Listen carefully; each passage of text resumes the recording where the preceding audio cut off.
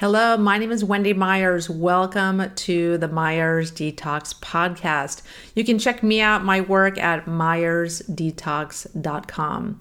Today we have a very important show for you. We have Dr. Beth O'Hara, who is going to be talking about mast cell activation, how that relates to histamine intolerance, and getting healthy in a toxic world, and why toxins and detox issues can dramatically impact and cause immune system issues like mast cell activation syndrome and histamine intolerance. It's a big cause of this form of immune system malfunction.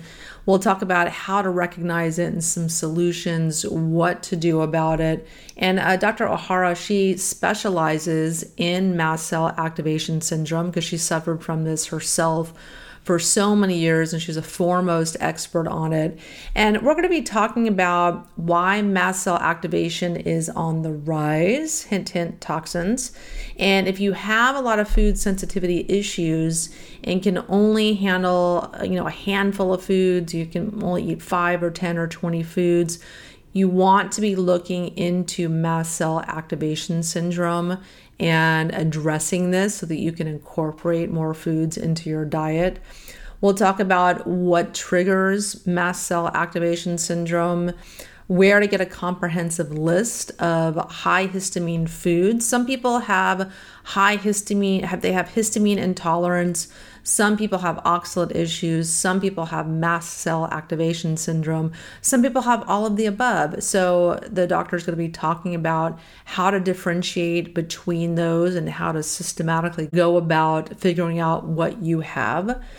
And we'll also, like I said, talk about what to do if you suspect mast cell activation syndrome or histamine intolerance. And I know you guys listening to this show are concerned about toxins and concerned about the levels of toxins in your body. I created a quiz called heavymetalsquiz.com. You can go there and take a 2-minute quiz, and after you take it, you get your results. And you get a free video series that talk about detox, toxins, where to start, what to do, and answer a lot of questions that people have about where to start when it comes to detox. Because there's a lot to it, if you guys listening to this podcast may have gathered. But the video series helps to get you started on your path, on your detox journey, on your road to healing. So check that out at heavymetalsquiz.com. Our guest today, Dr. Beth O'Hara, she is a functional naturopath specializing in complex chronic health conditions related to mast cell activation syndrome and histamine intolerance, including food sensitivities, fibromyalgia, chronic fatigue, mold toxicity, chemical sensitivities, and autism spectrum disorders. She's the founder and owner of Mast Cell 360, a functional naturopathy practice designed to look at all factors surrounding health conditions, genetic, biochemical, emotional, and environmental. She designed Mast Cell 360 to be the kind of practice she wished that she had existed when she was severely ill with mast cell activation syndrome.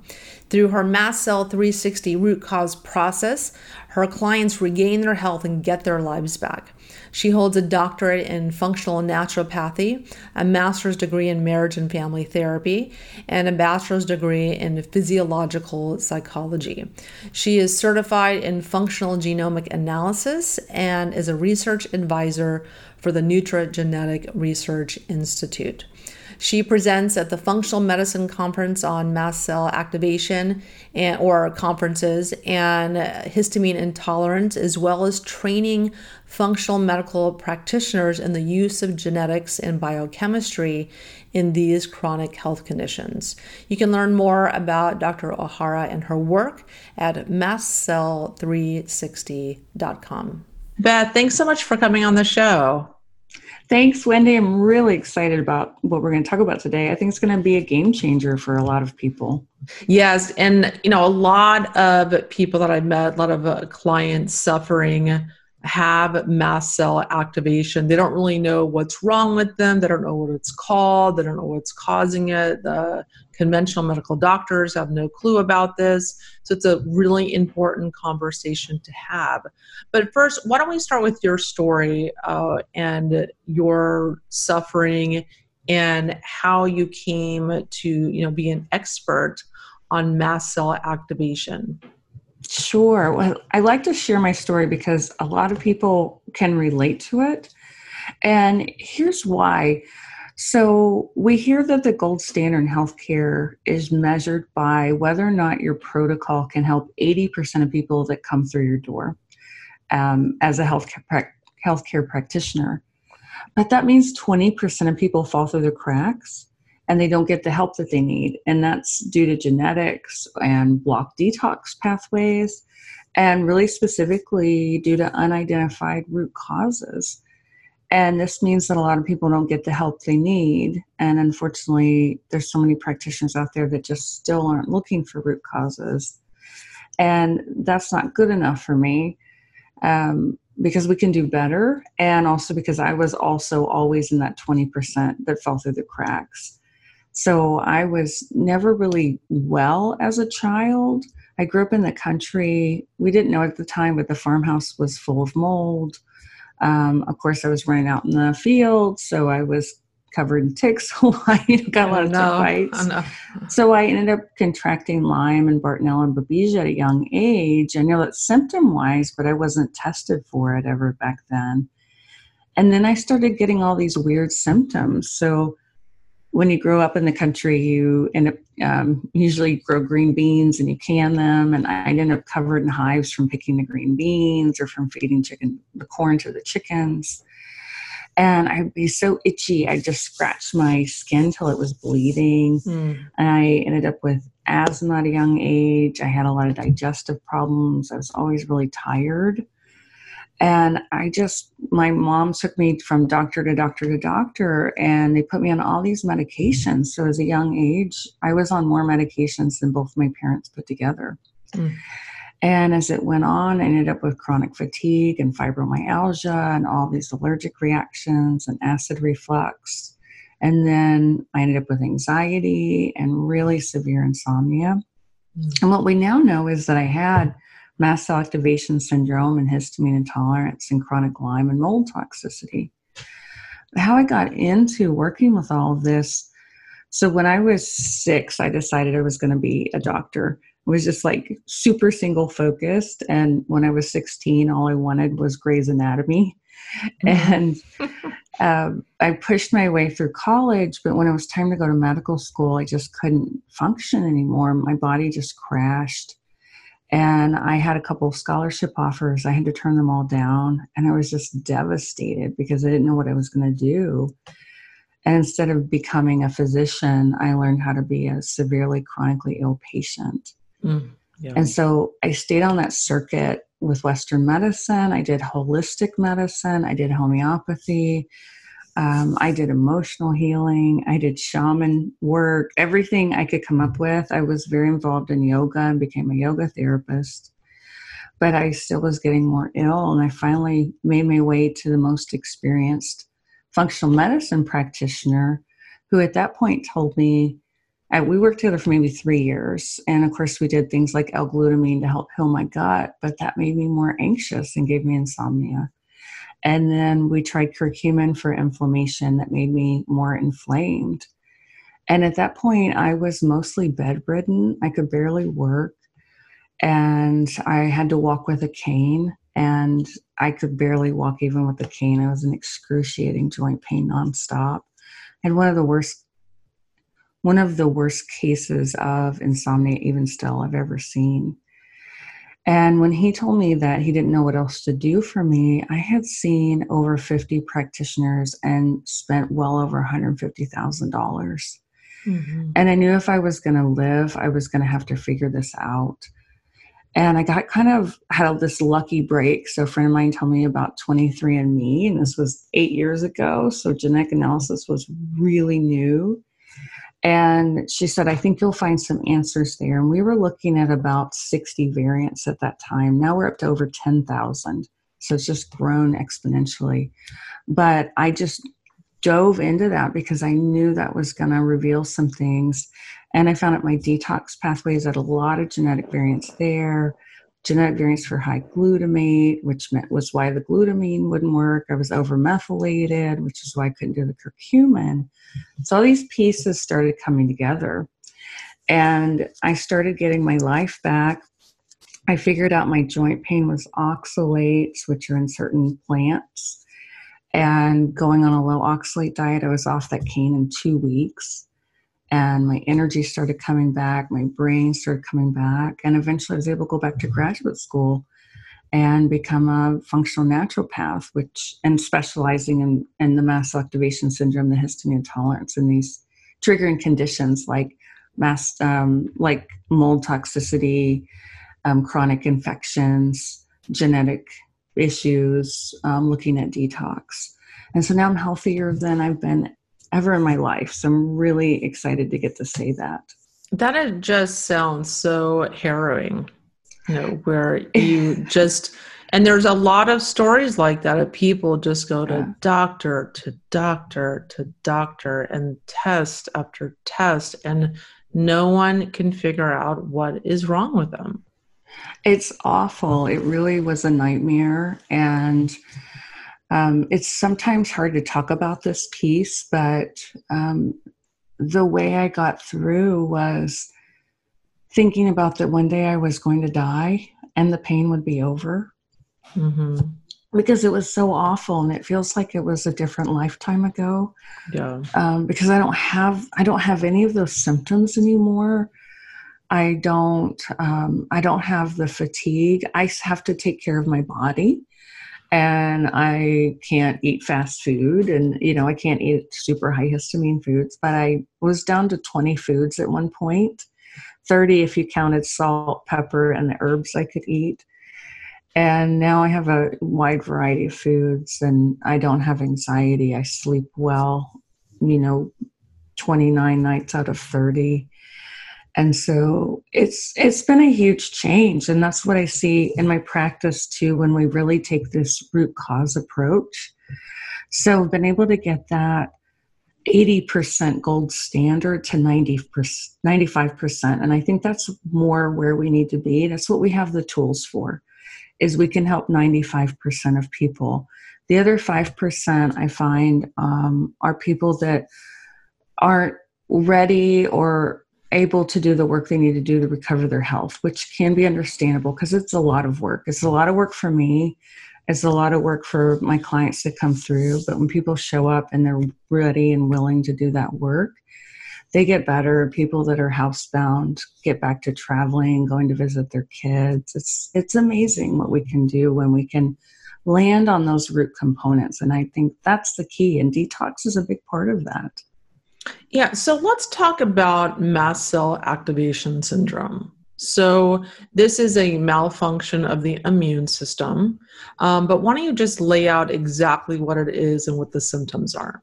Yeah, let's start with the symptoms, because people are always asking, could this be me? And then we'll talk about the mast cells and what they are. So symptoms people should be thinking about, they're different presentation types. The classic that's recognized the most is flushing after high histamine foods like wine or beer, even spinach, strawberries, pineapple.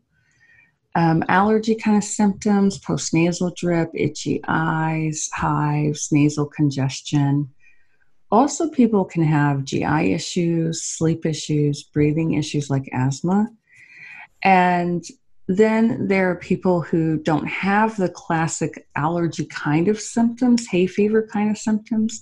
And those people fall through the cracks even more because there's a misperception out there. And I have a lot of people come in and say, well, my allergist told me, or my immunologist told me, if I don't have itching, if I don't have allergies, and I don't have postnasal drip, then I can't have mast cell activation syndrome. And that's not true.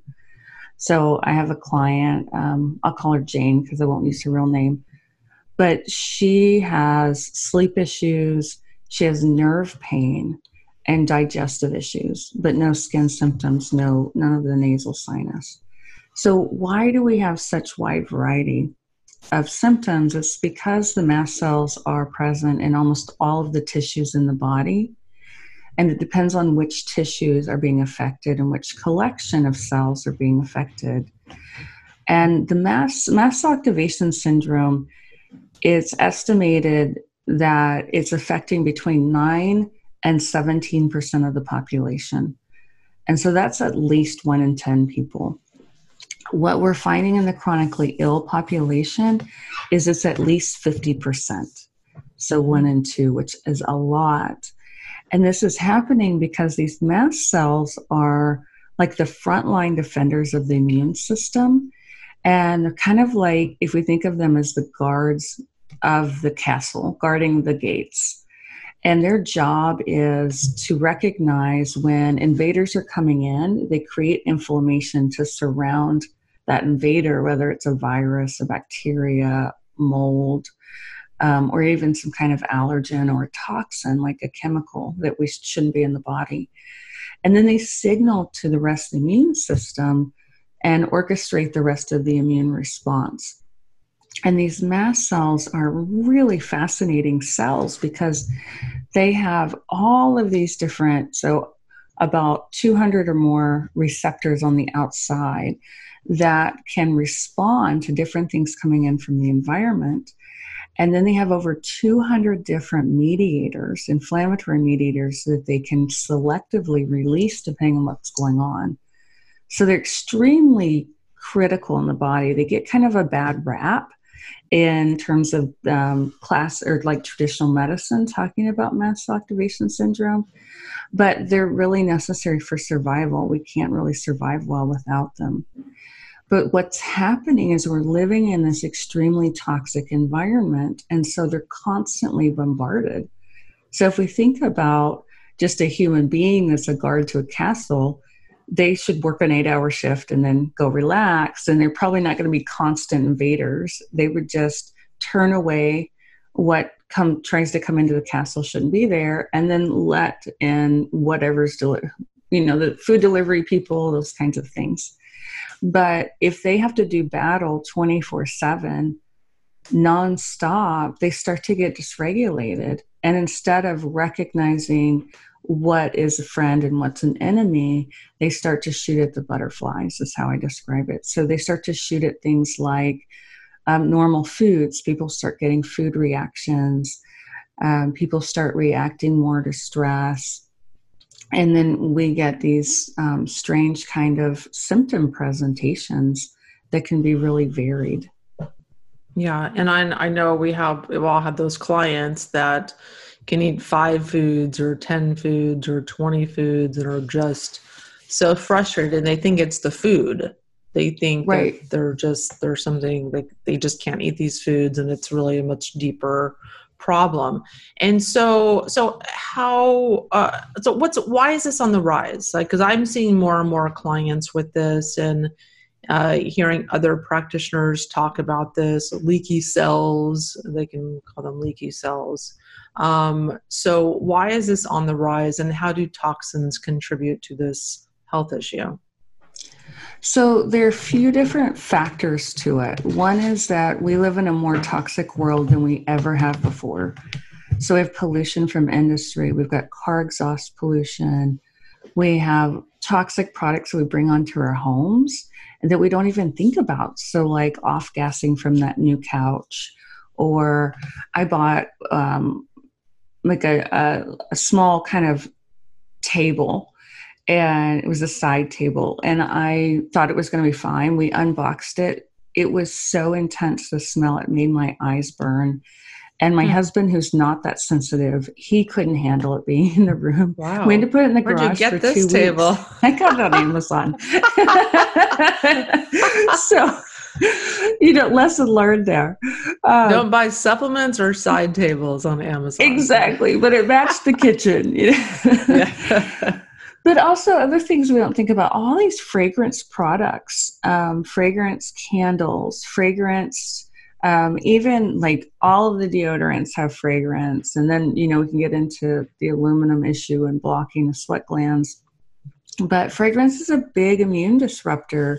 A lot of cleaning products, conventional personal care and cleaning products, these aren't regulated at all. And they're very toxic. And then we have poor nutrition, both with processed diets, standard American diets, but we also inherit the nutritional status of our parents. So now we have 3 generations, maybe 4, as we start to think about the younger children that we're seeing that, I've got kids in my practice that are 3 years old and they're going into anaphylaxis and having these really extreme reactions where their throat starts to close up and they can't breathe. And we check their micronutrients and they're just tanked.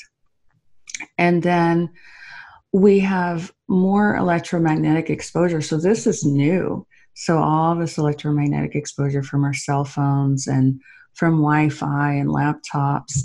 And there's clear evidence, clear research now that these electromagnetic fields degranulate the mast cells. And a lot's been done on the mast cells in the brain. This is a big contributor to autism. And then we have research that's showing that mold is growing up to 600 times faster in the presence of these electronics and these fields. And so where the normal levels of mold that we've lived with since human beings have been on the planet didn't bother people very much, now we're getting just a super extreme growth and the body can't keep up with it. And I think our medication use is another part of the problem. So we use a lot of acid blockers. So that's a type of antihistamine, that H2 antihistamine. So these are things like Zyrtec, Tagamet, or Zantac and Tagamet. And these block histamine in the stomach. And then we have the H1 blockers, so things like Claritin, Allegra, but also Benadryl. And what happens with these medications is they block the histamine receptors. And then the body thinks it has less histamine, so it starts producing more histamine. And histamine is a mast cell mediator. The mast cells create it. And then that histamine level triggers the mast cells to produce even more inflammation. So it becomes a snowball effect. Also, what's happening there's so many people on stomach acid blockers. Right. So it's one of the top prescribed medications. And then the proton pump inhibitors are even more of an issue. And the other thing that's happening with these medications that dampen down the histamine and the mast cell response, if that's all we're doing, the mast cells are what protect us from infections. And I think that's why I got so sick. I was on so many antihistamine medications and steroids and things like that that were dampening my immune response to the mold toxicity, the Lyme, the Babesia, the Bartonella in my body. And it was able to just go unchecked because there was no guard at the gate anymore. Yeah. Yeah. I had a lot of allergies and I grew up on my whole teen life was on antihistamines because it's just chronic runny nose and, I felt like I had allergies and I just lived on it, just took it every day without even thinking. And it's not a wonder I wasn't more sick. Right. Yeah. And so how is the mast cell activation related to histamine intolerance? And because I know a lot of people have identified histamines and then look to avoid high histamine foods. Can you explain the relationship and why? We'll talk about the histamine foods in a second, but let's talk about the relationship right now between histamine intolerance and mast cell activation syndrome. Sure. So they are related, but they're separate. So the mast cells will produce histamine, and we can also have a buildup of histamine in our bodies from these histamine foods that we'll talk about, high histamine foods. So mast cell activation syndrome is specifically where the mast cells are dysregulated and involves all of these different mediators. So, this 200 plus mediators, including histamine. We just know of histamine the best, but there are many others. And histamine intolerance specifically is the inability to break down histamine fast enough And so histamine raises in the body. So there are a few different biochemical pathways. So some people that listen to a lot of podcasts like this may have heard of diamine oxidase. So that's produced in the gut. And then there's one called HNMT, histamine N-methyltransferase. And that works more systemically and works in the brain. And it's dependent on methylation. So if methylation is affected, then that HNMT isn't going to function. And then there's some other pathways. Acetylation is a phase 2 detox pathway that also breaks down histamine. And there's some other enzymes that are involved as that goes along.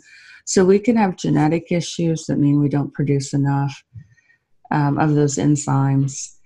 Any gut infection is going to affect the ability to produce that diamine oxidase enzyme in the gut. So even if I see people with absolutely no genetic variants, but we check their diamine oxidase levels and they're tanked.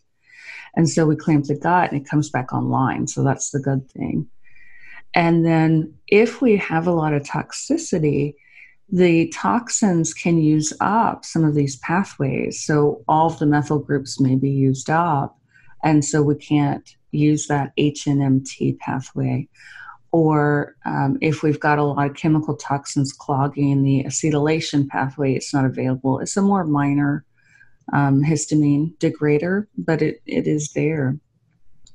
So people can have just one or the other, or they can have both. And when you have both, it's more debilitating. So typically histamine intolerance on its own is annoying. It causes some issues, but it's not as severe as the mast cell activation syndrome. And then people who have both, like I do, we have a lot more symptoms and a lot more trouble. One of the ways, so it takes a lot of teasing out to figure out the differences. And a lot of people who think they just have histamine intolerance actually have both. I thought I just had histamine intolerance in the beginning. And one of the differences with mast cell activation syndrome, you get a larger breadth of symptoms, and also triggers like just smelling fragrance will set off the symptoms. I have people who, as soon as they put food in their mouth, their hands start to swell. And they haven't even finished chewing or swallowing, or they start to get gut symptoms. They have to run to the bathroom. So those are typically associated with mast cell activation syndrome. Yes. And so people that have histamine intolerance, let's talk about some of the foods that are high histamine. There's also a great app too. There's an app you can look up.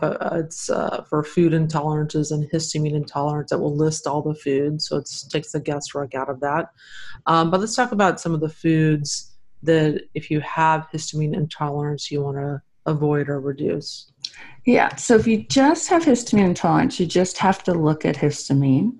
And so the higher histamine foods include things like anything aged or fermented. And so this is one of the ways I got in trouble when I was getting really into researching for my health and trying to improve my health. I got involved with the Weston Price movement, which is based on a lot of fermentation. I was making my own kombucha, my own kefir. I was making my own bone broths all of the time, and lots of ferments, so lots of kimchi. So my kitchen looked like a little mini lab, food lab. And it's a great way of looking at the way that we used to eat and ancestral eating in particular. But we didn't know about overdoing it back then. And I was getting worse and worse, more itchy, more acid reflux. And so all of those are high histamine foods. And so those wonderful things we think about healing the gut, if you have histamine intolerance, those actually make the gut worse. So I'm not saying they're bad across the board. If people don't have histamine intolerance, absolutely do those, and they're wonderful gut healers. But if you have histamine intolerance, you're not going to feel as good on those. Those are things we wouldn't think about. Like we talked about before, spinach is high histamine, pineapple, strawberries, beef, and most bison, they're aged for 2 weeks, so they're hung to make them more tender. But the bacteria build, and bacteria will produce histamine. That's also why we get it in the fermented foods. So those are some of the big ones: peanuts, cashews, walnuts are higher histamine. And then people with mast cell activation syndrome have to often think about another category of food called lectins. They're protein in certain foods, especially the New World foods like the nightshades, tomatoes and eggplants, pumpkins, squashes, sunflower seeds, pumpkin seeds, a lot of grains. So some people who actually aren't gluten intolerant but react to wheat. Wheat's very high in lectins. And then there's the other category, the oxalates I mentioned earlier, which are in other plants. So they're high in spinach and Swiss chard and sweet potatoes. And that's why I was on the cane. I was eating so many high oxalate foods. And oxalates look like tiny little razor blades or shards of glass under a microscope. And that's what happens, and they can deposit in the joints. They're most known for kidney stones, but it's only about 1% of oxalate issues. Other than that, they'll deposit in the joints. They'll cause interstitial cystitis. And all of these trigger the mast cells. Mm-hmm. So I do have a really good food list that looks at the histamine liberators and the high histamine foods, and also flags the oxalate and lectin foods.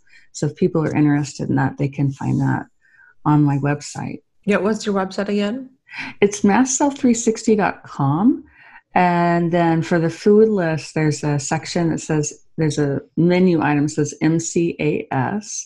And under that, it says resources. And it's right there at the top, the food list. And that's a really solid one based in research. Fantastic. And that's so important to experiment with these foods, remove them from your diet, do a food elimination and a challenge, and see if your symptoms disappear. When you were talking, I'm thinking, oh, my fiance, he has histamine intolerance. That's why he's having GERD and itchiness and other kinds of symptoms. I'm like, just a light bulb went off for me. But yeah, he's just having a lot of acid reflux and he can't figure out what's going on, but it's just a light bulb went off for me. Yeah, it'll come up listing all these foods. Right. That's all he's eating. A pineapple, beef.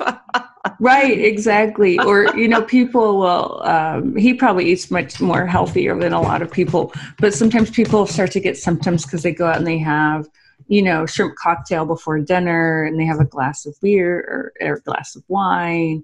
And then maybe they have something that's got some pineapple, or they have a steak with dinner, and then they have these symptoms and can't figure out why.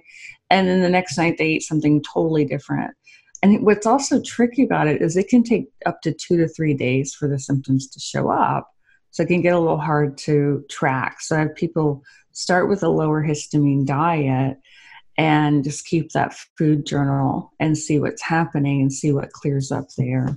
Yeah. And then the fermented foods, like you said, so many people are eating them thinking that they're healthy, and but they can cause problems and bone broth proteins are really popular, and that's just the kiss of death for some people. But one man's panacea is another man's poison. So just because it's healthy, a healthy food, doesn't mean it's healthy for you. Exactly. But one distinction I wanted to make is there's a lot of supplements coming out on the market that are fermented, but the bacteria aren't allowed to stay alive like in powders. So like the fermented supplements tend to be okay as far as histamine are concerned, as far as my knowledge is concerned. I think it depends on which bacteria they are. Some bacteria are histamine increasing and some are histamine decreasing. Mm-hmm. And so, for example, there's a nasal probiotic called L-Sakei. And that nasal probiotic is really helpful in people that have these kinds of issues. However, Bulgaricus and Casei are histamine raising. So people that aren't tolerating probiotics, a lot of times it's those two strains, and they're in almost all the big blends of probiotics. Things like nattokinase I find aren't well tolerated. That's an enzyme that's often used to degrade biofilm. Mm-hmm. But then we can try different biofilm degrader, and then that that works better. So we have to get really honed in. And I do worry about the bone broth movement. Now, I know people that heal their guts with bone broth and ferments. So again, that can be wonderful for certain people. I worry about it with it's being used quite a lot in the autism protocols. And autism is strongly linked, mast cell activation syndrome is strongly linked in autism because autism is brain inflammation. If you have inflammation, you have mast cell involvement. And the research is clear on that link with autism as well. And then there's high glutamate in the bone broth. And so I see kids on the spectrum sometimes get worse on that bone broth. So we got to watch them really carefully with some of these high histamine things. Yeah, I mean, you can get too much of a good thing. So, you know, we know those people out there that buy their bone broth protein powder and just go nuts with it and eating it every single day, or doing a greens powder that has spinach, which is great periodically, not if you have histamine intolerance or oxalate issues, but for other people, still, you can get too much of a good thing. You've got to do stuff in moderation. Exactly. And eat a varied diet if you're able to. So talk to us about how someone can know if they have mast cell activation or histamine intolerance. Did you answer that enough before? Did you have more you wanted to elaborate? Yeah, I think we can say a little bit more. So if there are mystery symptoms in 2 or more systems that no one can figure out, the baseline workup looks normal. So a complete metabolic profile, complete blood count, CBC and CMP. Those are the usual panels that are run in the, your typical checkup. Those are looking normal, but nothing's making sense. That's when it's time to start thinking about it. So if you have GI issues and sleep issues, if you have the classic signs like itching, flushing, breathing issues, allergy symptoms, definitely. And I have a mast cell activation syndrome symptom survey people can check out. And you can just take that symptom survey and see what you think. And I tell people if you score more than 50 points, then you need to be looking into this. Also, if you've had any chronic infections, if you have SIBO, so these things are going to trigger mast cell activation syndrome. A lot of people have 2 kinds of presentations of people. So people come in and they've either been like me, they've never felt well, they haven't been well since they were kids. And so there's probably a genetic component for it for them, or they had really early toxic or pathogen exposures. And then I have people that, like I have a client, she just chucked along her life eating her hamburgers and French fries and having beer on the weekends, never had any health issues. And then she moved into a house that had toxic mold. And once she developed that mold toxicity, her health just really fell apart.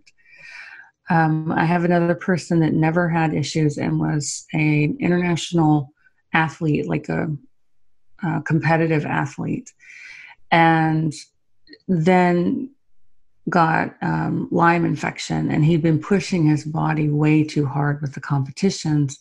He couldn't fight off the Lyme, and then he was put on a lot of antibiotics, and those trigger mast cell activation syndrome also, and then he developed it from then. Mm-hmm. So people can just take that symptom survey, and if they're thinking this might be them, or they want to even just rule it out. So if you come back about 20, 25, might not worry about it unless you're underrepresenting your symptoms. And so you can find that at mastcell360.com and just click on the blog, and it's pinned there at the top of the blog list. Okay, fantastic. Yeah, and it's interesting how some people will develop, acquire infections or get mold toxicity, live in a moldy environment, and it's like, what is the symptoms of the mold? And what's the mast cell activation, what is the mold mycotoxins and what symptoms of the mast cell activation? And I don't even know if we can, it's a great question. And I don't know that we can even tease it apart. Yeah. Because if there's that ongoing, and the mycotoxins are just so toxic. and they downregulate the immune system, and then they open us up to more infections. See, a lot of people get mycotoxins and they end up with severe chronic candida issues, SIBO issues that aren't resolving, and it's because that mycotoxin layer hasn't been dealt with, or when these Lyme protocols just keep failing. Almost always find there's a mycotoxin layer that hasn't been addressed. They're such major immune disruptors, and so they it's almost like the mast cells have, if we think of them as having programming, it's almost like the programming gets all dysregulated, and then those mast cells can't function the way that they're meant to. Yeah, and let's talk about detox issues, like people that are having problems detoxing, that are wanting to detox. How are detox issues involved in mast cell activation syndrome and histamine intolerance? So anytime we don't have detox supported, we have toxins building in the body, those toxins are going to trigger the mast cells. And there's so many reasons that we could have detox issues, right? So we could have detox issues because we're exposed to a lot of things, because you're working in a work environment where they just remodeled and they just brought in new carpet and new furniture and painted and everything's off-gassing. We can have detox issues because we don't eat well. Pathogens produce so many toxins. And then what I see often is when people do, even if they don't do antibiotics, but they did an aggressive killing protocol and detoxification wasn't supported for the die-off toxins, then they can develop mast cell activation syndrome because of that. Another big one is just unaddressed constipation. So those toxins are reabsorbing. Mast cells line the entire gut. And anytime those toxins are getting reabsorbed, they're going to affect it. When people aren't drinking enough water, water is actually a natural antihistamine. One of the best things that we can be doing is drinking clean water that's been filtered. And then I see also when a lot of people come in and they say they've been put on a detox protocol, but I take a look and they've been put on like glutathione and some B vitamins to support methylation. But there's no binder in there. There's no bile support. And so what's happening is that glutathione is pushing the detox faster. The toxins are hitting the intestines and then they're just reabsorbing, right? Because there's nothing there to catch it. Mm-hmm. And I know from listening to your podcast that you talk a lot about how important those binders are. Oh, yeah. So your listeners know to make sure that they're supporting that. And another area where, so a lot of detox protocols, people aren't aware of the phases of detox. So the elimination phase with the binders and supporting bile, but then there's 6 reactions in phase 2. And then phase 1, we have all those CYP450 enzymes and the PON1 enzymes. And there's hundreds of CYP450s. So detox protocols are way more complex than what a lot of people out there are doing. And they tie in with the mast cells. So we kind of touched on that acetylation. And if people seem to have a lot of sensitivity to cigarette smoke, that can be a clue. Like it gives them a headache. They can't stand to be around it. It's broken down by that acetylation. So that may need some extra support. And that gets supported by things like calcium pyruvate and B5. And then sulfation is one of those phase 2 reactions that's important in detox. So I saw in your story you use the Quinton water. I love that product. And it's rich in sulfates. And the other cool thing about sulfates is that the mast cells use sulfates to create what's called heparin sulfate. And that's the molecule they use to stabilize themselves. So what I worry about is when people are reading, they're A lot written about genetic analysis online that is really incomplete because, one, it's such a huge topic and it's such a deep topic of study. But one of the things that's out there that's a misconception is that if people have those CBS genetic variants that affect transsulfuration, and so if you haven't heard of that, that has to do with how homocysteine is directed down to make glutathione. And it also pushes down to a pathway called sulfation.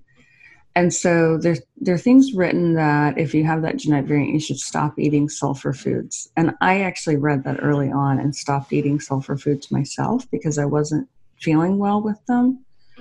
And that pathway was backing up, which may have to happen temporarily, but we don't ever want to do that long term. So the sulfur foods like cabbage, broccoli, cauliflower, Brussels sprouts, even onions.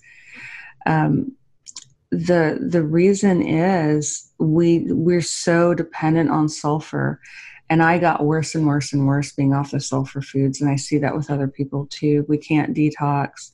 The mast cells just go out of control because they can't make that heparin sulfate stabilize themselves. Mm-hmm. And then we have what is one of my favorite topics these days, which is the glucuronidation. And that is when I started getting into this to prepare to present at a conference. So I was presenting at a conference, and the conference organizer, Bob Miller, said, which pathway do you want to present on? I said, well, I'll do acetylation, and then I'll do glucuronidation. I don't know a lot about it. There's not much written on it in any of the detox texts, so it should be easy to cover. And I was so wrong.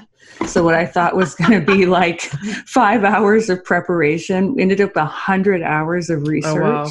Mm-hmm. Because there's almost nothing written in the text. I had nothing in my naturopathy graduate courses on it. I mean, like a page. That's it. And that's why I thought it was going to be super simple. And as I dove into it, research article after research article called it the most important detox pathway because it breaks down 40 to 70% of toxins, including mold toxins, toxins from pathogens, chemical toxins, medications. It breaks down estrogen. It breaks down thyroid hormone, bilirubin. It breaks down CBD and melatonin. So sometimes when people are reacting to these, I'll find like a pattern in there, and then it's that glucuronidation. And so when estrogen isn't breaking down and it's rising and people are, and even if estrogen's low, but people are estrogen dominant, that estrogen also triggers the mast cells to produce more histamine. Histamine causes raises in estrogen, and we get another snowball effect.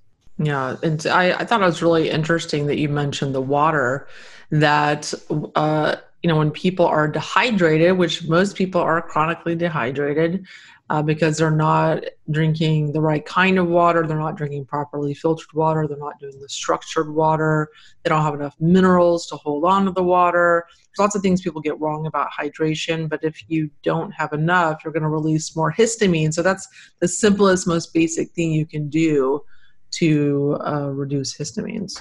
Exactly. And so what's the first step someone should take if they suspect that they have these issues? So the first step I tell people, like people will email me and say, I'm not sure if I have this, what should I do? I would take that symptom survey, and then I would try the low histamine diet, and maybe even try the lower oxalate, low lectin version, and see if that works for you. So if the low histamine diet starts to clear it up and the symptoms are gone, that's fantastic.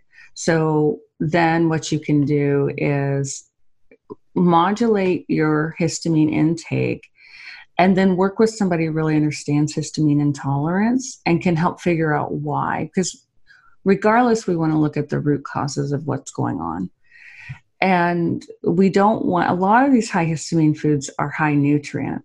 And so we don't want to take them out forever. We want to find out what we can do to fix the underlying root causes, and then hopefully increase the amount of histamine foods that we can eat so we have more variety and more nutrition.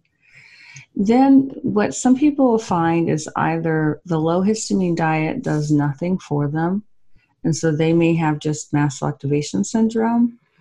Or if they do low histamine, low oxalate, low lectin, they get a little bit better, but there's still a lot of symptoms. Then they probably have mast cell activation syndrome and histamine intolerance. So at that point, you want to work with somebody who's really specialized in this.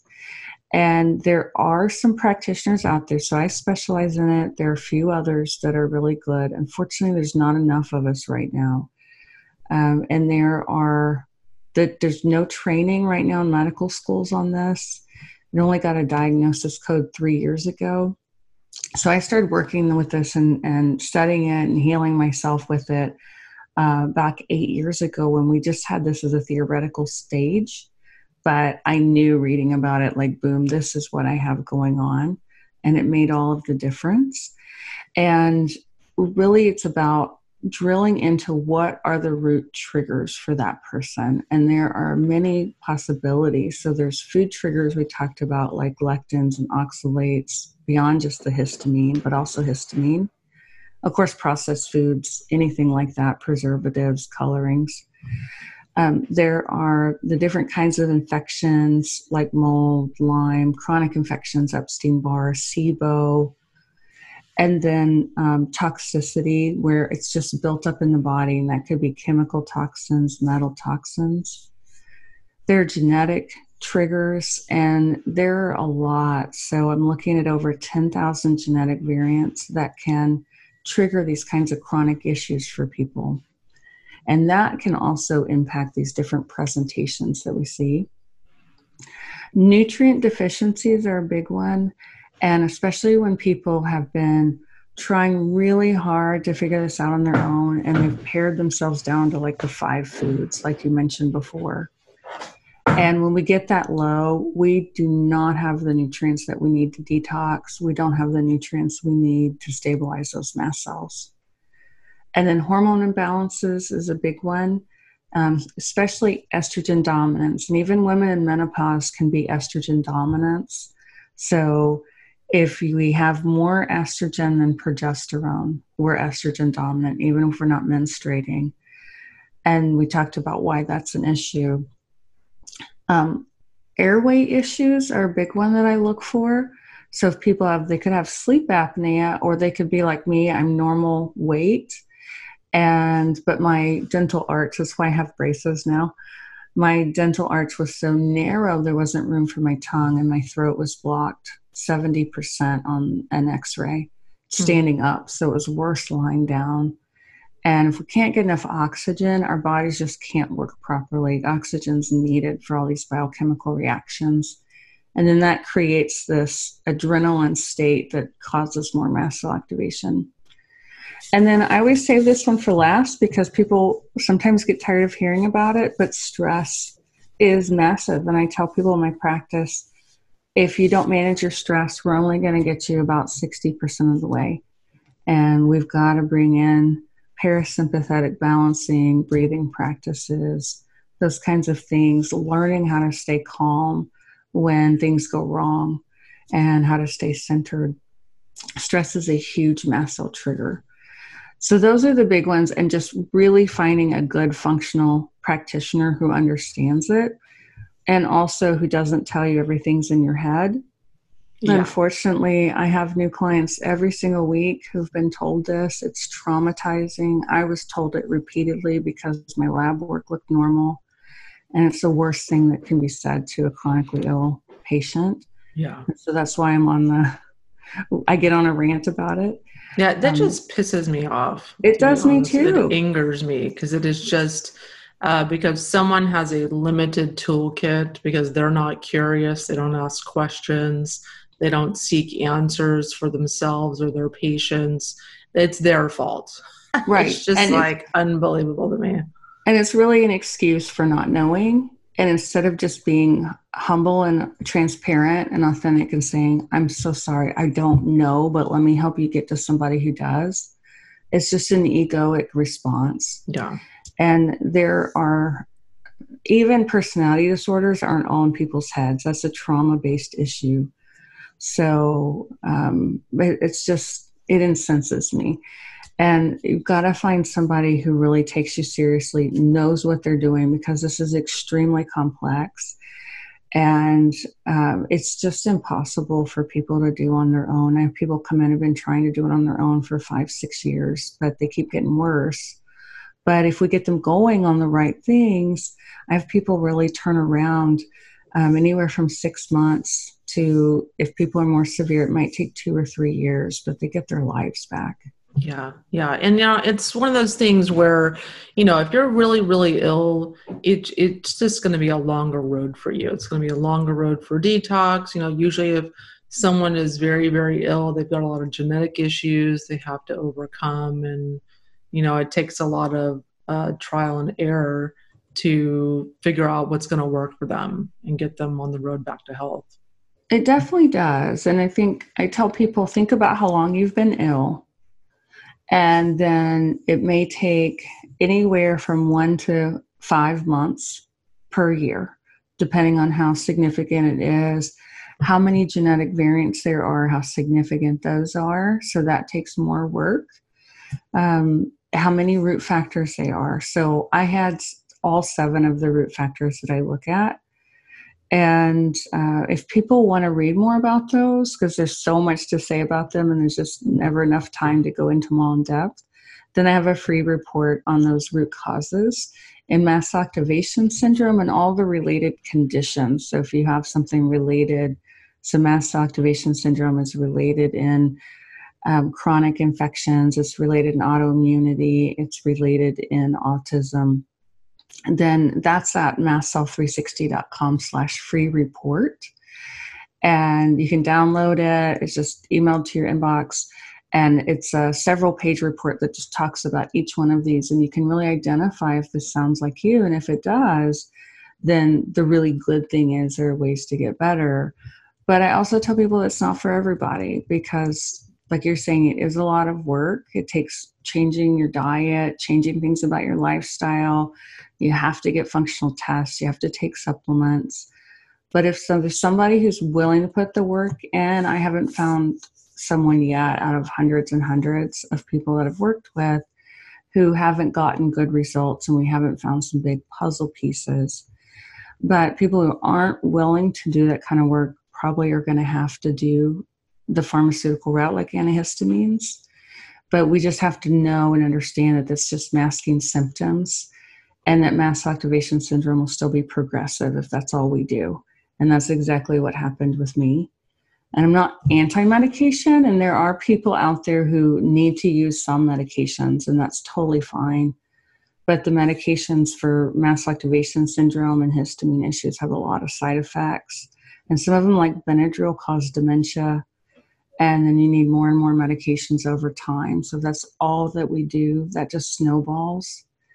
And it's not looking at the root causes. Yeah, because you mentioned the histamine is going to have a rebound effect where it ultimately makes your histamine symptoms worse. Your immune system have a worse rebound effect because it's trying to produce more histamine because they're being suppressed. Exactly. But there's just, Wendy, there's too many people out there who are suffering because they have been overlooked. These things have been underdiagnosed. It's hard to find good help. And if with the right help, they don't have to suffer like that. And so I had this client, and I'll just call her Janet. So when I met her, she was completely housebound because every time she left her house, she would have a panic attack. And what we finally figured out was that, so she started to think she thought it was in her head. So she thought she had agoraphobia and that she needed to see a psychologist. And I said, well, definitely do that if you feel like you need to do that. But let's also look at, I had her make a journal of what had happened when she left her house. And every time she was leaving her house, she had a fragrance exposure. And it was causing a mast cell reaction in her brain that was triggering panic attack. And so we worked remotely. So I work with almost all my clients remotely. And she was in another state. But we just kept working through these root causes for her. And it took about, I think it was 14 months Her symptoms were down to 10% of what they were when we met. And she had gone to New York to see her daughter. They were there for a week. They went to see shows. We worked out a plan for what she could eat at restaurants. She got to eat out.